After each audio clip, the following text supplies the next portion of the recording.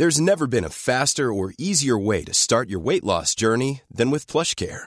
PlushCare accepts most insurance plans and gives you online access to board-certified physicians who can prescribe FDA-approved weight loss medications like Wegovy and Zepbound for those who qualify.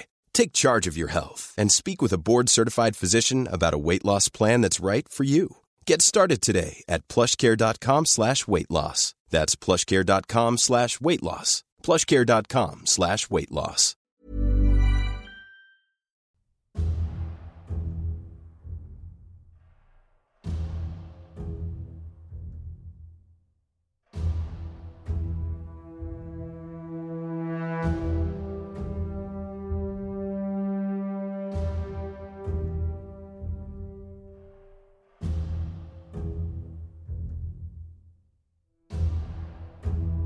Hello and welcome to a History of Europe Key Battles podcast. This is the Russo-Turkish War of 1768 to 74, the second and concluding part.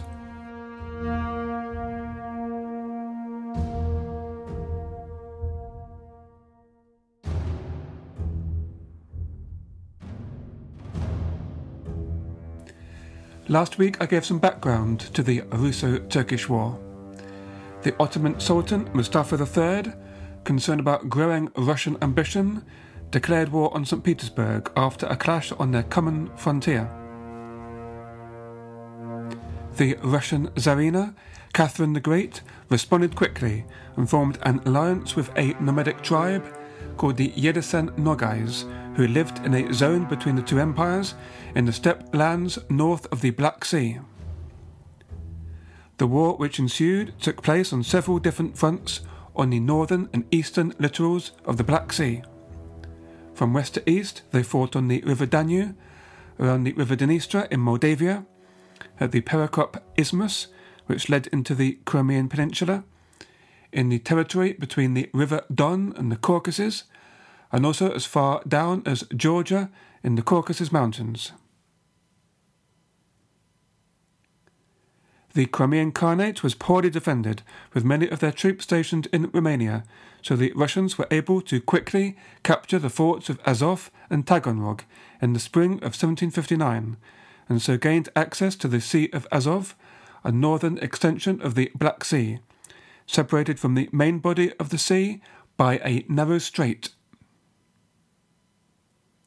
A major Russian army also descended into the Kuban region of the northern Caucasus Mountains, where they fought the local Tatar tribe and reached as far as Georgia. Meanwhile, to the west, a Russian army, led by General Golitsyn, crossed the river Dniester into Moldavia, and in early July besieged the Ottoman-held fortress of Khotyn, a site of several previous battles, most notably the Battle of Khotyn, 1621, described in an earlier podcast.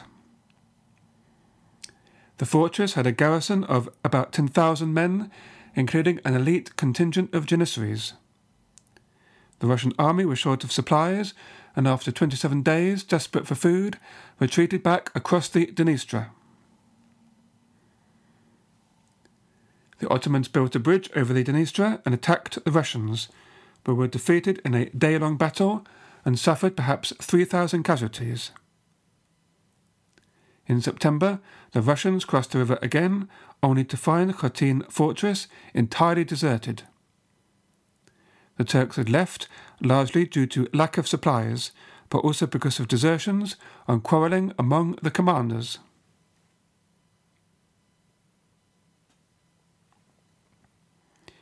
Golitsyn ordered a small corps of grenadiers and Cossack cavalry to move south to pursue the fleeing Turks, seize the Moldavian capital of Iași, and to rouse the Moldavians to revolt. Iași was defended by just 300 Turks, so was quickly captured. The cavalry pushed on towards Cesora and towards the Danube crossing, where they found guns, wagons and stragglers from the fleeing Ottoman army. The Russian forces marched through Wallachia and entered Bucharest on November the 21st. The invaders were further emboldened by an anti-Ottoman national movement in Moldavia, and by the end of the year, 6,000 local volunteers had joined their army. The main Turkish army, meanwhile, fled across the Danube with scarcely a fight, but reinforced the garrisons of towns such as Ibrahim and Giurgiu. Over winter, the Russians then harried the Ottoman fortresses on the river Danube, especially around Giurgiu. In February, they encountered and defeated a Turkish army of some 20,000 who were sent to try and recover Bucharest. By mid-February, the Russians had also captured Giurgiu, which was poorly defended by the Turks in spite of a garrison of 10,000 cavalry and 5,000 infantry. The historian Virginia Axen, in her book Ottoman Wars 1700 to 1870, An Empire Besieged, writes that the Ottoman war effort was paralysed by uncoordinated command and insubordination of the troops, who preferred pillage and desertion to sustained attack. The damage to their Danubian defence system as a result of the Russian successes of 1769 was incalculable, and also promised to cripple the Ottoman supply system for a second year in a row. Furthermore, the Grand Vizier, who was leading the defence, had only some 20,000 troops, and his forces were depleted by desertion as much as they were increased by new arrivals from Anatolia. There were, however, pockets of effective Ottoman resistance, such as at the town of Ibrahim on the river Danube in the east of Romania, and the commander Abdi Pasha had some success in pushing the Russian advance guard back from the area around Craiova to Iași, where the commander Rumantsev had established Russian headquarters. The Russians were somewhat concerned that the Turks might come up in force through Moldavia along the river Prut to cut off Rumantsev's line of communication with Khatyn. They discovered that the Ottomans were sending a large army comprising Tatar cavalry and Turkish infantry, and the two sides met on the banks of the river Laga, a tributary of the river Prut. After 8 hours of fighting, the Tatars and Turks began to abandon their position and were dispersed. The Russian cavalry began to pursue, but were too exhausted to follow up on their victory. About 1,000 Turks had been killed and more probably perished in the marshes while retreating. Russian losses were minimal. Reconnaissance by the Russian vanguard revealed that the Turks defeated at Laga had encamped near the river Kagul. The Grand Vizier finally took his army across the Danube, using 300 boats to engage with the Russian army of Rumyantsev. Rumyantsev, in spite of the overwhelming superiority of numbers of the enemy, perhaps 150,000 Turks and 80,000 Tatars, decided to attack the Ottoman camp at Kagul, who had dug themselves into lines of trenches. The largest battle of the campaign, the Battle of Kagul, began very early in the morning of the 1st of August 1770. As the central Russian lines advanced in square formation, they came under attack by the Turkish cavalry. They had to peel off some of their grenadiers and musketeers to form new squares to prevent enemy encirclement. After 3 hours, the Turkish cavalry retreated in the face of heavy gunfire and the arrival of infantry reserves. The vanguard had nearly reached the first line of enemy trenches when 1,000 Janissaries erupted from a gully on the left flank and attacked with cold steel. They managed to break into one of the Russian squares, forcing some of the Russians to flee to another square. Rumyantsev prevented a rout by coming up and calling on the troops to hold their ground before bringing up a brigade of grenadiers and some field guns. The Janissaries fell back and the squares reformed and resumed their advance. The Russian cavalry then put the Janissaries to flight. Meanwhile, the Russian right flank reached the Turkish trenches and subjected them to heavy musket and field gunfire. Their left flank also advanced and turned round to reach the enemy rear. The Turks, fearing that they were about to be encircled, started to abandon their camp and fled southwards to the Danube. Some 3,000 Ottoman soldiers are thought to have died directly in the battle, but worse was to follow. Those fleeing had to cross the Danube by boat. The Russians fired on them as they tried to get on board. As Rumyantsev reported, quote, fleeing troops were crushing and slashing each other, some climbing about the ships, others clutching at the ropes and planks. The greatest loss was there, as evidenced by the drowned bodies floating in the river. End quote.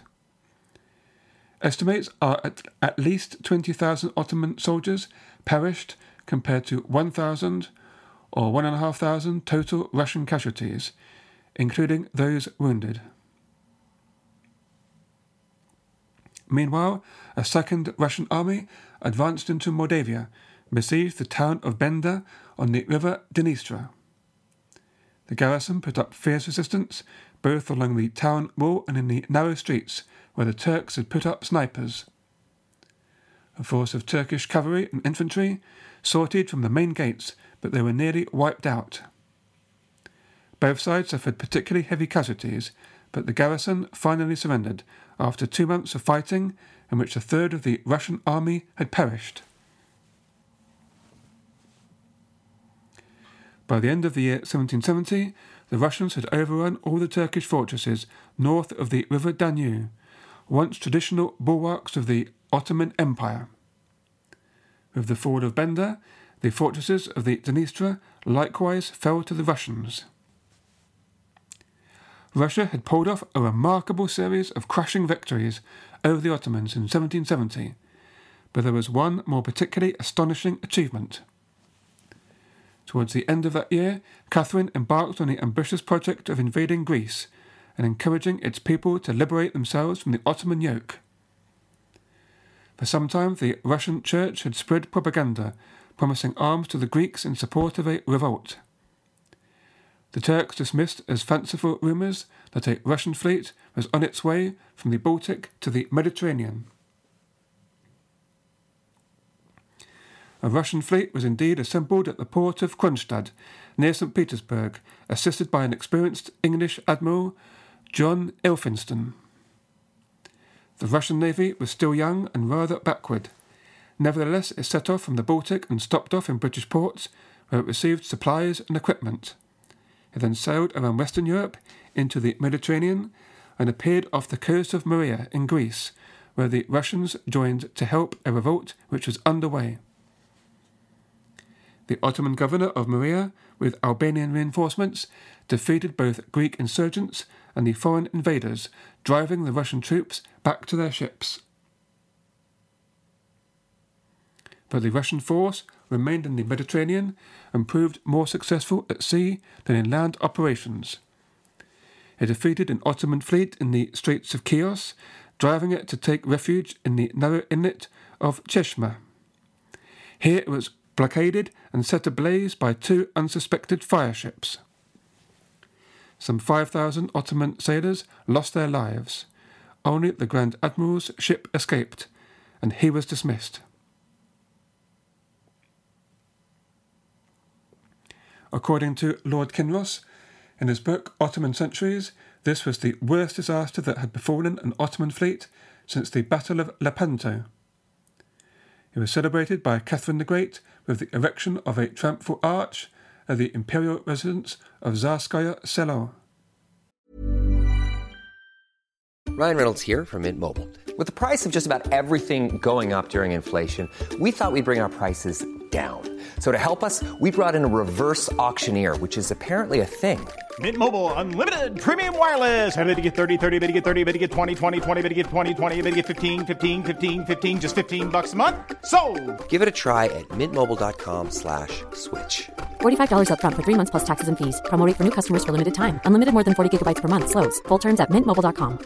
Quality sleep is essential. That's why the Sleep Number Smart Bed is designed for your ever-evolving sleep needs. Need a bed that's firmer or softer on either side? Helps you sleep at a comfortable temperature? Sleep Number Smart Beds let you individualize your comfort, so you sleep better together. J.D. Power ranks Sleep Number number 1 in customer satisfaction with mattresses purchased in-store. And now, save 50% on the Sleep Number Limited Edition Smart Bed for a limited time. For J.D. Power 2023 award information, visit jdpower.com/awards. Only at a Sleep Number store or sleepnumber.com.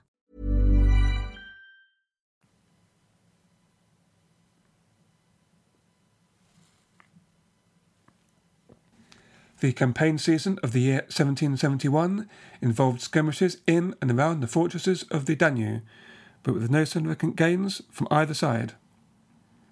The main military action that year was in Crimea. In late spring, one army crossed the Strait of Kerch, which separates the Sea of Azov from the Black Sea.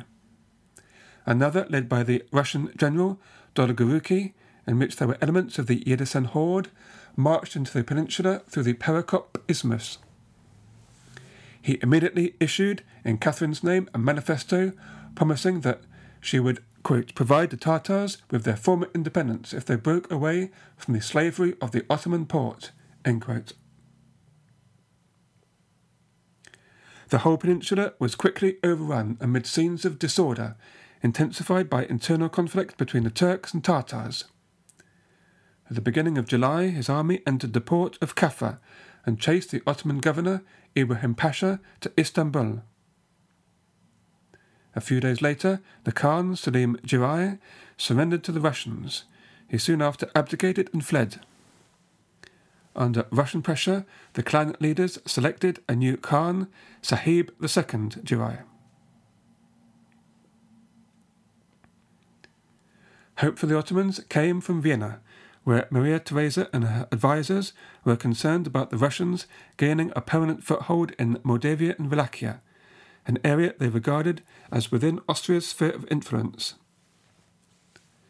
In the year 1771, they concentrated a 60,000-strong army in Hungary as a show of strength and began negotiations with the Sultan, with demands for the key fortresses of Belgrade and Vidin in return for military assistance against Russia. Catherine the Great, for her part, was demanding that both Moldavia and Wallachia be ceded to Russia for a period of 25 years.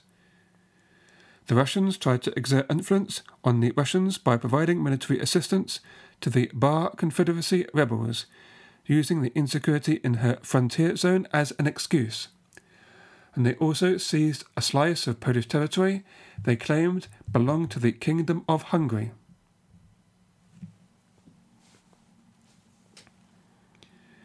Meanwhile, Frederick the Great of Prussia approached St. Petersburg and Vienna with a different solution. Keen to wean Austria away from France and to bind her to an alliance with Prussia and Russia, he proposed carving off parts of Poland and sharing it between the three of them, arguing that the Republic's weakness had reached the point where it was a threat to international stability. Maria Theresa was at first uncertain and her advisers were divided, but once Frederick and Catherine had already made their minds up on the partition, it became clear it was in Austria's best interests to join in and get a share of the booty. In what is known to posterity as the First Partition of Poland of 1772, the Commonwealth of Poland-Lithuania lost about a third of its territory and population. Prussia did very well, acquiring West Prussia on the Baltic coast, thus creating a land link between East Prussia and Brandenburg. Frederick moved quickly to resettle some 57,000 Prussian families in the region and to impose his own custom duties on the port of Danzig. Russia took large areas in Livonia and White Russia, strengthening her western border. Austria, for her part, gained the most in terms of territory and new subjects, but its newly acquired province of Galicia, Lodomeria, was economically underdeveloped and difficult to assimilate.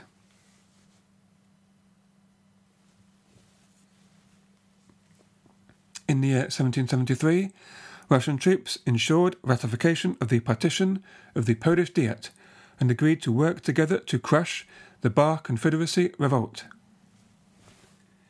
King Stanislav of Poland accepted his position as a Russian client, working under the close supervision of the Russian ambassador.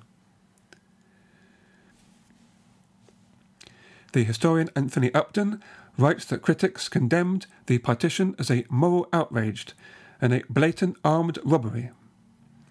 Others, on the other hand, saw it as a major success for realism in international relations.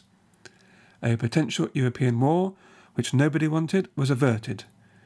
The partitioners got their loot while maintaining their regional balance of power.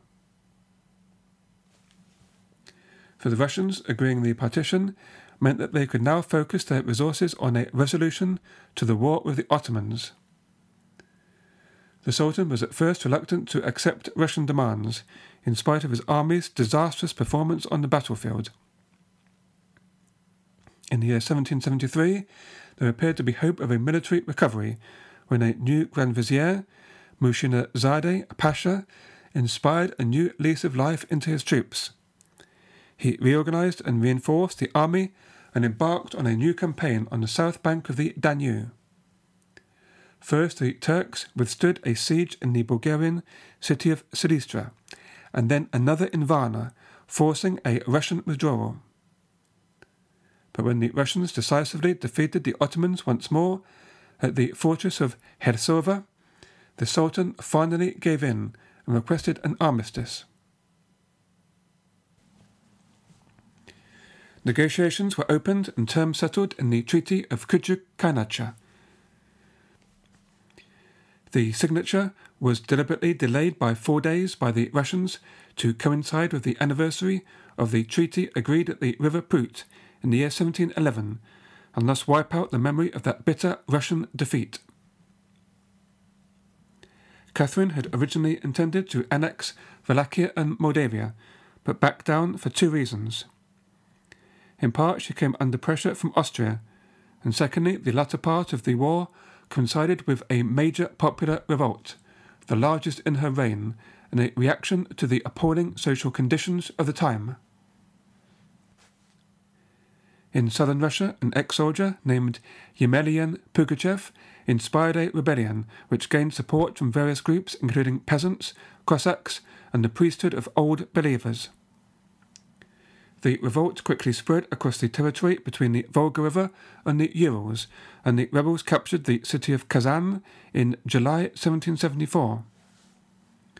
Catherine was forced to redeploy troops from the war with the Ottomans, and her army finally caught up with Pugachev in August and defeated his rebel army at Zavitsin, now known as Volgorod, killing some 10,000 of his supporters. By early September, the rebellion was crushed. Yemelyan Pugachev was captured and sent to Moscow, where he was beheaded on the 21st of January, 1775.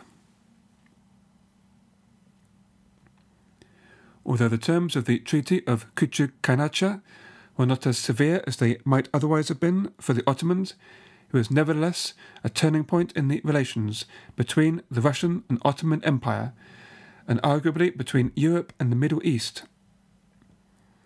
It has also been described as the first partition of the Ottoman Empire, especially because of the significance of the loss of Crimea, the first Muslim area lost to the Europeans.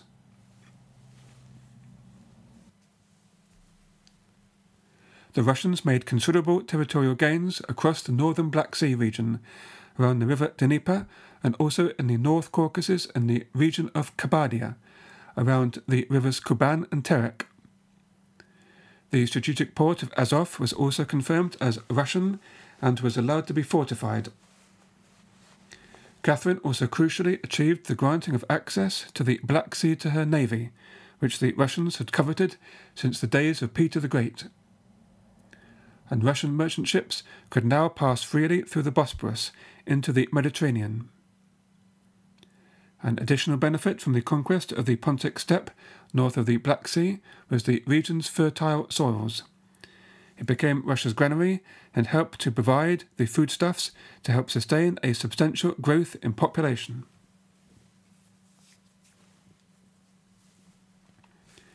Russia returned Wallachia and Moldavia to Ottoman control, but was given the right to protect Christians in the Ottoman Empire and to intervene in Wallachia and Moldavia in case of Ottoman religious oppression. This was to prove of immense significance as a potential for Russian intervention in Ottoman affairs in the 19th century. More immediately, the most significant consequence of the treaty was that the Khanate of Crimea was given the independence it didn't want, in which was widely assumed to be a step to automatic full annexation. For sure, retention by Russia of key fortresses and the fortress of Azov gave a strong foothold and effectively gave her the means of taking it over whenever she chose. Yet it is perhaps surprising that Catherine was not immediately intent on annexation. For a while there was a lack of clear direction from St. Petersburg on foreign policy until the rise in influence at court of Grigory Potemkin, a vigorous advocate of further expansion and colonization in the south.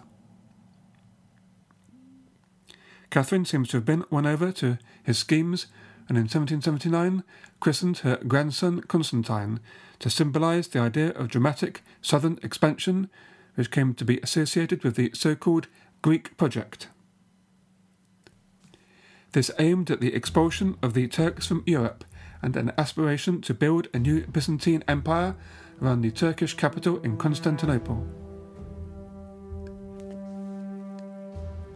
Catherine's policy towards Crimea immediately after the war was reminiscent of her treatment of Poland in the 1760s, that is, turning it into a dependency.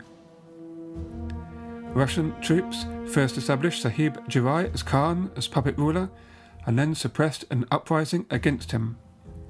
As it became clear that Sahib Girai was unable to contain revolts and to bring order to the peninsula, the Russian government tired of supporting him. In 1783, Catherine the Great issued a manifesto that put an end to the short-lived independent state of Crimea and formally annexed it to the Russian Empire. It was the most significant change in southeastern Europe in the generation after the 7 Years' War, a key milestone in a dramatic shift of power from Constantinople to St. Petersburg. The Black Sea was no longer a Turkish lake. The annexation was enabled by a shift in Russia's foreign policy when an alliance with Prussia was replaced by one with Austria.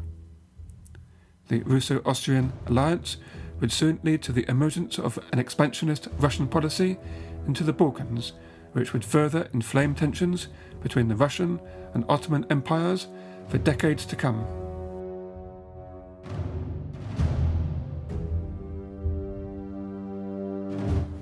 I hope you can join me next week for the French Revolutionary Wars. That will be followed by the Napoleonic Wars, and then, of course, we get into the 19th century. So I look forward to all that, and so I hope you can join me next time. All the best. Goodbye.